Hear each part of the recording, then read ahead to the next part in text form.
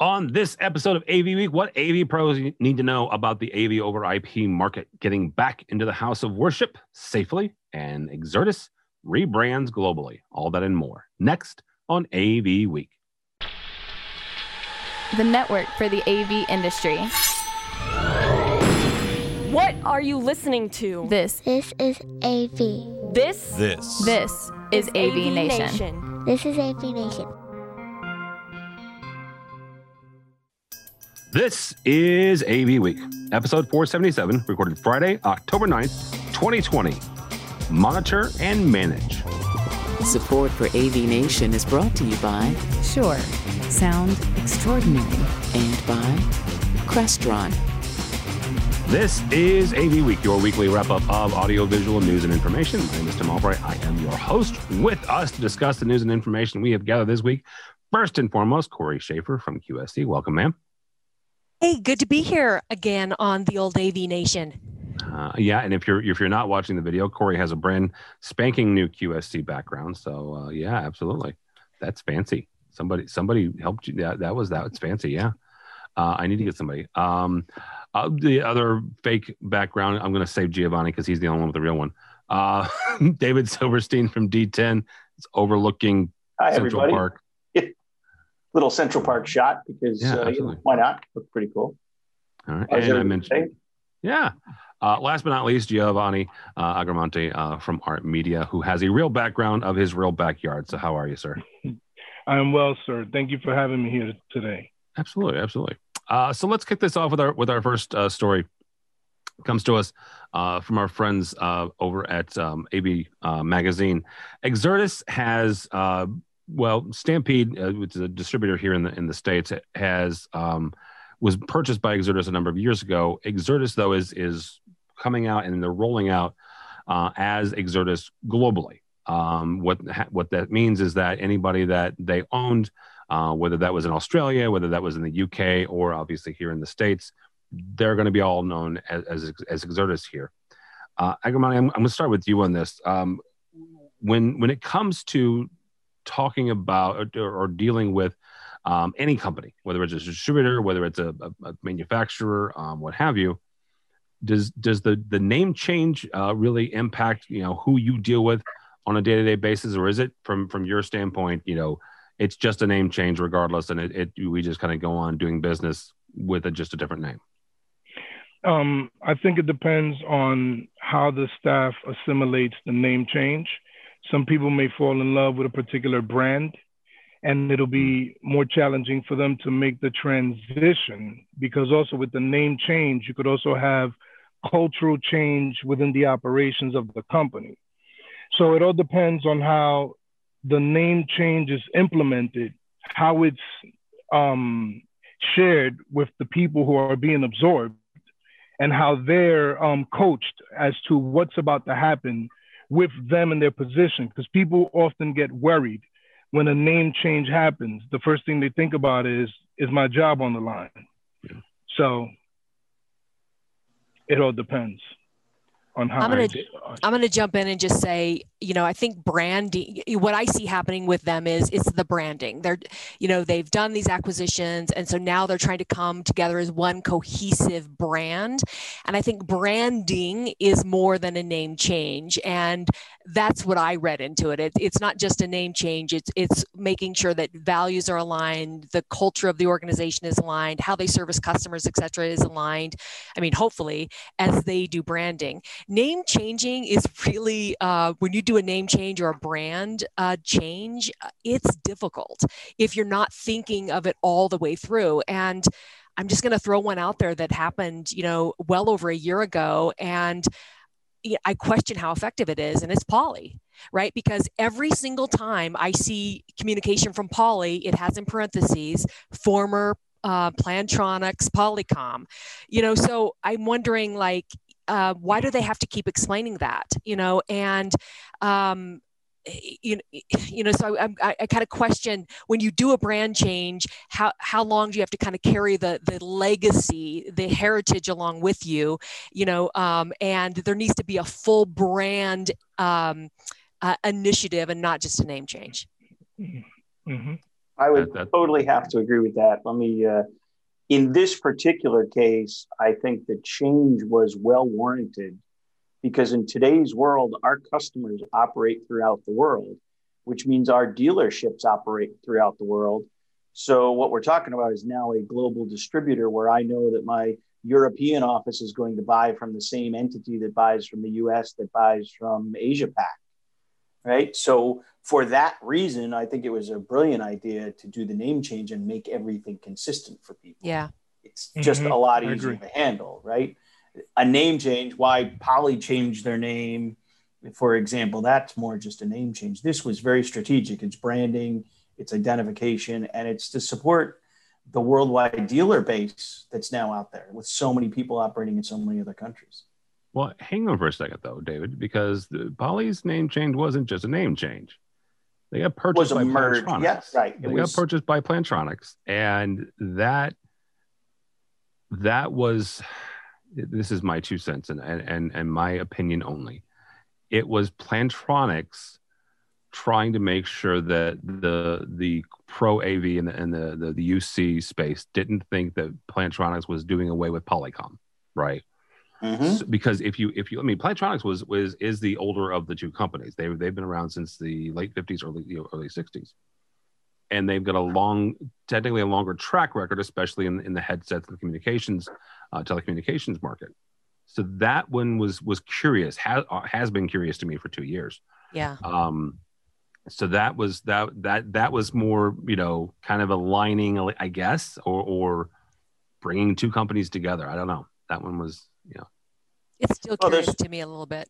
There's an old adage that when two companies merge or come together, in the background, the winner is decided by who stays as CEO between the two companies, who keeps the name between the two companies, and who keeps the headquarters location between the two companies. Well, if that's the thing, then I would say everything but the name is Plantronics, right? Exactly. That's who won that. Yep. But the name still, yeah, right. That is interesting. All right. Let's kick it around here to another story we've got here from our friends over at Commercial Integrator. 8 AV over IP market trends that installers need to know. Taking a look at what not only the folks at Commercial Integrator we're talking about, also this is really from a survey that they did, getting their listeners and their readers feedback.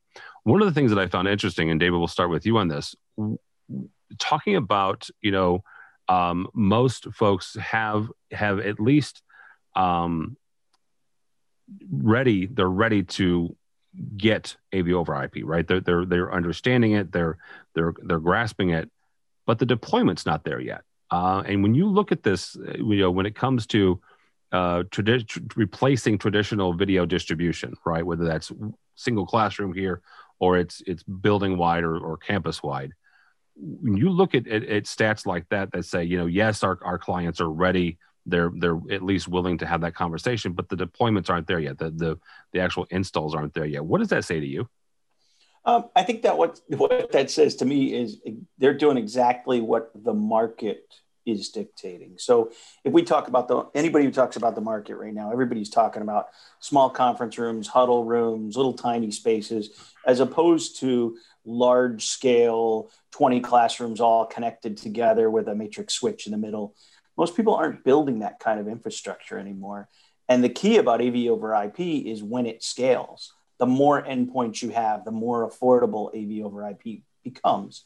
There's plenty of technology, HDBaseT and others, that allow you to do single point-to-point dedicated solutions or point to a couple of points, et cetera. And the price difference between that hardware-based switching solution and a network-based switching solution is not that much of a difference. So why make the change? Only when you go to those larger pieces do you actually see the cost savings. And that's really the key that I think we're running into today. In the long term, is the network going to take over everything? Yeah, probably. Oh, I'm of the opinion of the network is going to take over everything. And I'm also, thinking about this, preparing for this discussion, I feel like in AV, we still have so far to go in speaking this language, right? Because the decision maker very much is IT, but yet we still aren't speaking their language. We still spend too much time on HDMI versus, talking about the security, and what we're doing on our ports and what's open and why they're open and speaking to that IT customer.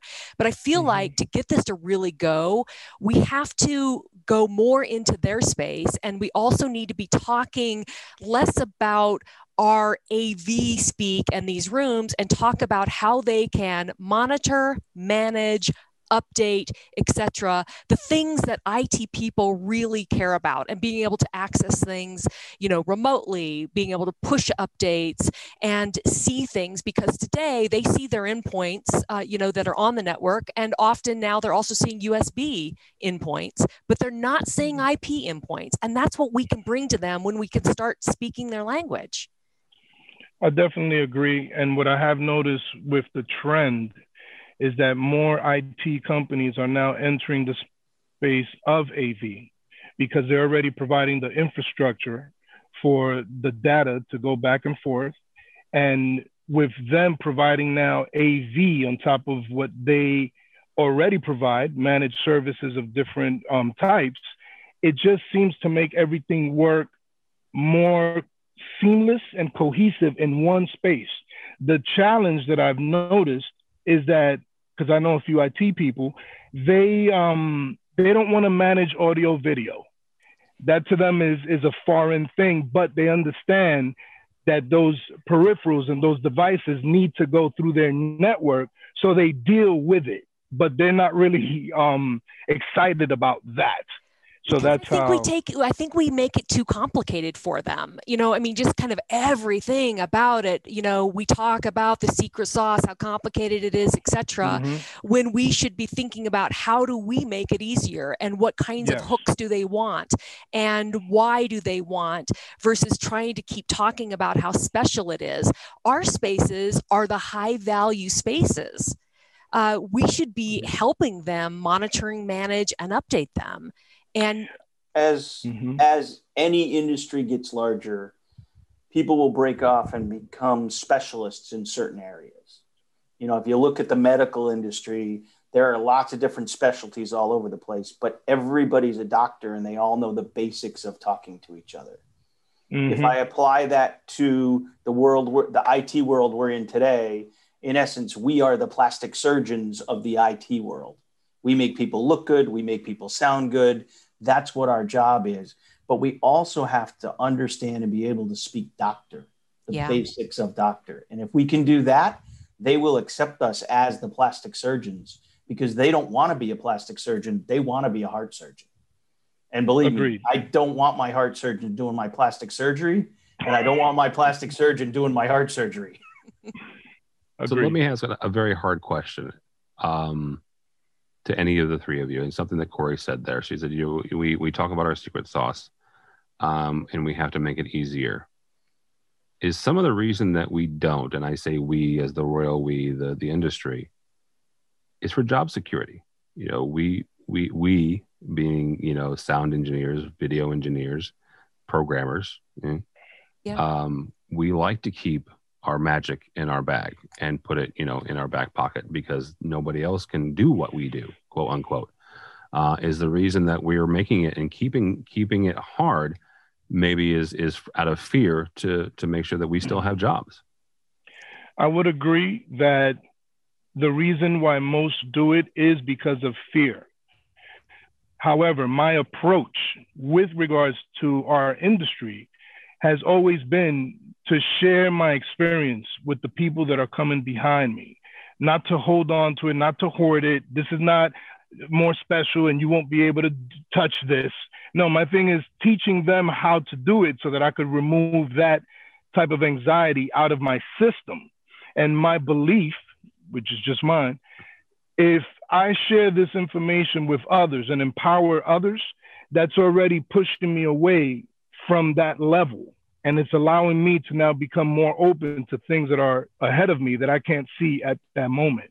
I love sharing the information and teaching, because we're not going to take this with us to the grave. And the technology continues to improve every few months. Yeah. So holding on to this thing, that's not how you're really going to make it. You're going to make it by imparting your wisdom on others. Those that are curious, share with them, build them, and continue to build your relationship. You allow more room inside of you for these new things that are ahead that you're not experiencing at the time. 100%, Giovanni. I agree. And there is a bit of secret sauce. Let's admit it. But but we can make it easier, and technology has improved. As an example, many of these meeting rooms want to use the ceiling microphones. I've been in this industry for a very long time, and I remember talking people out of that because laws of physics, you want to be closer to a microphone, right? The better people sound, etc. But we've adapted because technology has gotten better, and we have a lot of flex spaces, furniture changes, etc. And we've been able to kind of come up with a happy medium from the perfect secret sauce. Is it ideal of what a broadcaster would want to have in an all hands meeting, etc.? No. But can we make it easy so that we can accommodate the challenge at that site of the movable furniture and so on? So I believe that we have to let go of the job security, find a way to come together and find these areas of compromise. So is a ceiling microphone as good as, being right on a microphone? No, never will be, etc. But can we make some compromises, understanding the use case and the challenges these users have? Yeah, absolutely. And I think that the one last thing is, I think, in that scenario, our secret sauce, our knowledge is when do we, based on the use case, use the ceiling microphone versus the handheld microphone. We shouldn't be worried about talking about what IP address we're running or what network switch we're using. We have this inherent knowledge that an IT guy doesn't want to know or care about that. That's why we're there, is to help them out with those things. Right. Exactly. The one thing about what Giovanni said is an old instructor of mine counseled me as I started teaching 20 years ago. He said, you want to be immortal? You go and teach everything you know to these kids over here, because your knowledge and what you know is going to live on to them long after you're dead. And if you teach them to teach, then that's another generation that what you know and your knowledge will continue on. So interesting you said that, because one of the things I tell every student, the only thing you owe me is to teach what I shared with you to another person. That's it. 100%. Yep. Absolutely. Pay it forward. All right. Last story here comes to us from our friends over at Sound and Communications, looking at staying safe during COVID, specifically about the House of Worship market. It was a very interesting article, and I want to point out the fact that it's, David Lee Jr., who writes a lot for Sound and Communications, has a real big handle on the House of Worship market. And this is a market that, when it comes to COVID and staying safe, number one, they got nailed, just like every other live events industry. Churches, by and large, and this is not being sacrilegious here. I go to, my own here local church. They are a live events, production, right? Yep. Yes, the scriptures are read, and depending, it doesn't matter what denomination you are, what religion you are. If you're going to a house of worship, a place of religion, there are scriptures being read by and large, and there are, sometimes there's music. So there are production. There's a microphone. There's a connection. There's distribution. There are speakers, right? Again, depending on where you're at, there's lighting. When the U.S. at least got locked down, they were told they couldn't have services, and so they had, a lot of them did live streaming. Some of them did it well, some of them did not so well. It depends on where you're at. But as they started to come back, they had another challenge. These are all volunteers, by and large. Again, these are broad stroke statements here. So as volunteers, you are sharing instruments, you are sharing headphones, you are sharing, if you got some sort of in-ear system, a lot of times, sometimes you're sharing in-ear systems, which is kind of gross, but whatever. And you're also sharing microphones, right? One of the biggest carriers, and this is not a COVID statement, this is a straight up just health statement. One of the biggest areas when I was still volunteering in our audio department at my local church was making sure that we sanitized the wireless mics, because depending on who you are, depends on how close you use the mic, and you are, coughing and whatever else, on the microphone, that will pass on to the next person. Now you put that in COVID, this article really kind of grabbed me. And Corey, I want to start with you on this. As you guys are talking with at QSC and is talking with your dealers, but also a lot of your end users are houses of worship. When you start talking to them about getting back into service and getting back into the swing of things, what are some of the areas that kind of you guys can share your knowledge about what you're seeing other people do to make sure that the volunteers are safe, but also that the congregation is safe, and all of the people that are on stage using these equipment is. So first of all, what we can do and what we will do is share the information we're gaining by articles such as this. I had never seen an article that went so in depth about what a house of worship was doing. And I really applaud him for writing it in such depth and going into such detail. So, at QSC, we have, mixers and, people needing to touch the mixer and how to clean that and without damaging the equipment. I think all of us manufacturers, when we know somebody's going to be touching something, we need to be offering our best practices so that they're not voiding the warranty or damaging the equipment. And we know that this virus is spread through droplets, etc. And in a house of worship where music is such a huge part of the experience, and to Tim's point, people sharing the microphone and the fact of what they're doing to sanitize the screen and isolate this particular accessory just to that particular person who will be using it. I was honestly, Tim, when reading it, I went, okay, is it going to be the typical hand sanitizer, social distancing? But this went so in depth and it was so well done. I was really enlightened by it. And I think us manufacturers, QSC and all of us, any of our devices where people are touching in an event, we need to be giving them guidance on best practices to clean and not void the warranty and to help them avoid some of the trial and error situations.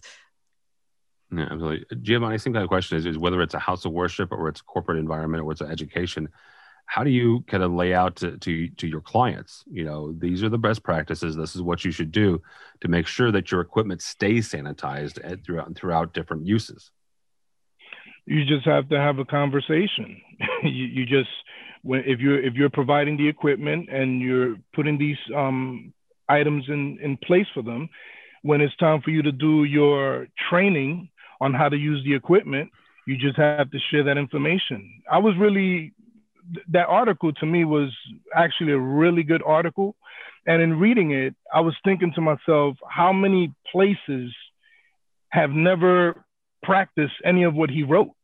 In places I've been to over the years, so reading that article, it just gave me another level of, if he's explaining that it's okay to talk about this, and we need to be able to share this with clients up front because it's important. It's for the safety of their staff.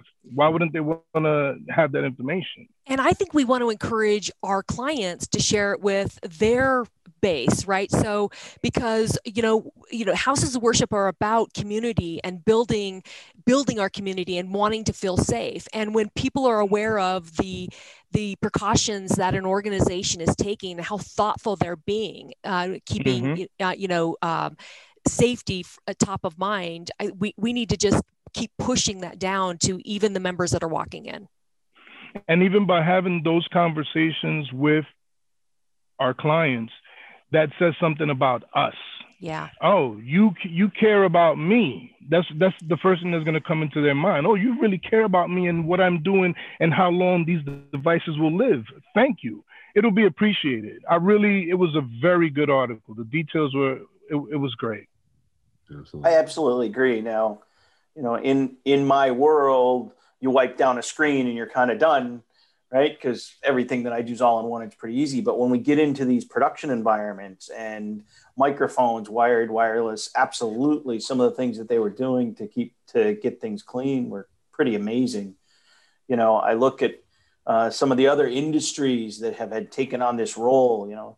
The governor of the state of New York very clearly says we sanitize the subways every night in New York City We used to not know how to clean a subway in New York City. Right. And so they had a big learning curve to go from one to the other. And, you look at that environment, a lot of nooks and crannies, a lot of things that are there. And the one thing that they've been successful with, as well as the airlines, is they're using UV light through certain spaces to clean stuff up. I think it would be interesting, certainly somebody in the AV space, to see how UV light cleans. Maybe it would be quicker and easier to do something like that in a production environment than soaking a microphone in alcohol for 12 hours. Yeah. Well, there might be other ways to get people back going. Yeah. To Corey's point, that also might be using the UV light also might help not void the warranty, right? Right. Yeah. Yeah. That too. Definitely what's great. So the ups, I try to look for the positive in anything, even with the challenges we're facing. And what I would say that with the challenges we are facing today, the one thing that has surfaced is cleanliness. With many cultures, with different people from walks of different lives, because some people culturally, they may take care of themselves a certain way, but with everything that has happened, this has put hygiene on the forefront. So if you weren't aware of it before, you're aware of it now. And that, to me, is definitely a plus on a global level. And a PSA announcement I'd like to make is our personal devices, our phones, clean them frequently. I honestly don't know when the last time I did that, Corey. So, but mine's a case. So, all right. That'll do it for us. Thank you all so much. Giovanni Agamani, thank you, sir. Thank you for having me. Absolutely. How do people get a hold of you or Art Media Corp? They can find me on LinkedIn, Giovanni Agramonte. Hit me through there, and I'll reply to you, and any information I need to send you about Art Media, I'll get it to you. All right, very good. Mr. Silberstein, thank you, sir. Oh, by all means. It's always fun to be here. All right. How do people get a hold of you or D10? Of course, you can find me on LinkedIn and David Silberstein, obviously. D10 is d10.com, and the Twitter, I'm D10Dave. All right.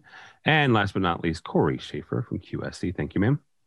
Hey, thanks for having me, and great to be on with Giovanni and David. Nice to see you guys. You can find me, Corey.Schaefer@QSC.com. You can find me on LinkedIn, and you can find me on the Twitters. All right, very good. For Tim Albright, don't follow me on the Twitters, because at this point, we're recording this on Friday, the 9th of October, and I am trolling Craig McCormick from Commercial Innovator because the Bears beat the Bucks last night, meaning that they beat Tom Brady. So, but go by the website if you would, please, avnation.tv. That's avnation.tv. You'll find this program and a host of others, including our weekly residential program hosted by my buddy Matt Scott. Also, while you're there, check out our underwriter section. These are the folks who help us financially, help us bring you AV Week and Resi Week and all others. And QSC is one of those, so we thank them for their support. One thing that's interesting, it's kind of cool, that came down the pipeline this week, is that we are teaming up with the folks at Future and System Contractors News, SCN, my buddy Megan Detta over there in AV Technology, for a new event. December 10th is the event's one day. You'll get a bunch of CTS RUs. You'll get to see me moderate some panels on AV over IP and networked audio. You'll get to see Megan do the same. We'll have a really great keynote. So you can check that out. You can go to the website, avnetworknation.com, and that's the name of the event, AV Network Nation. AV Network is their website.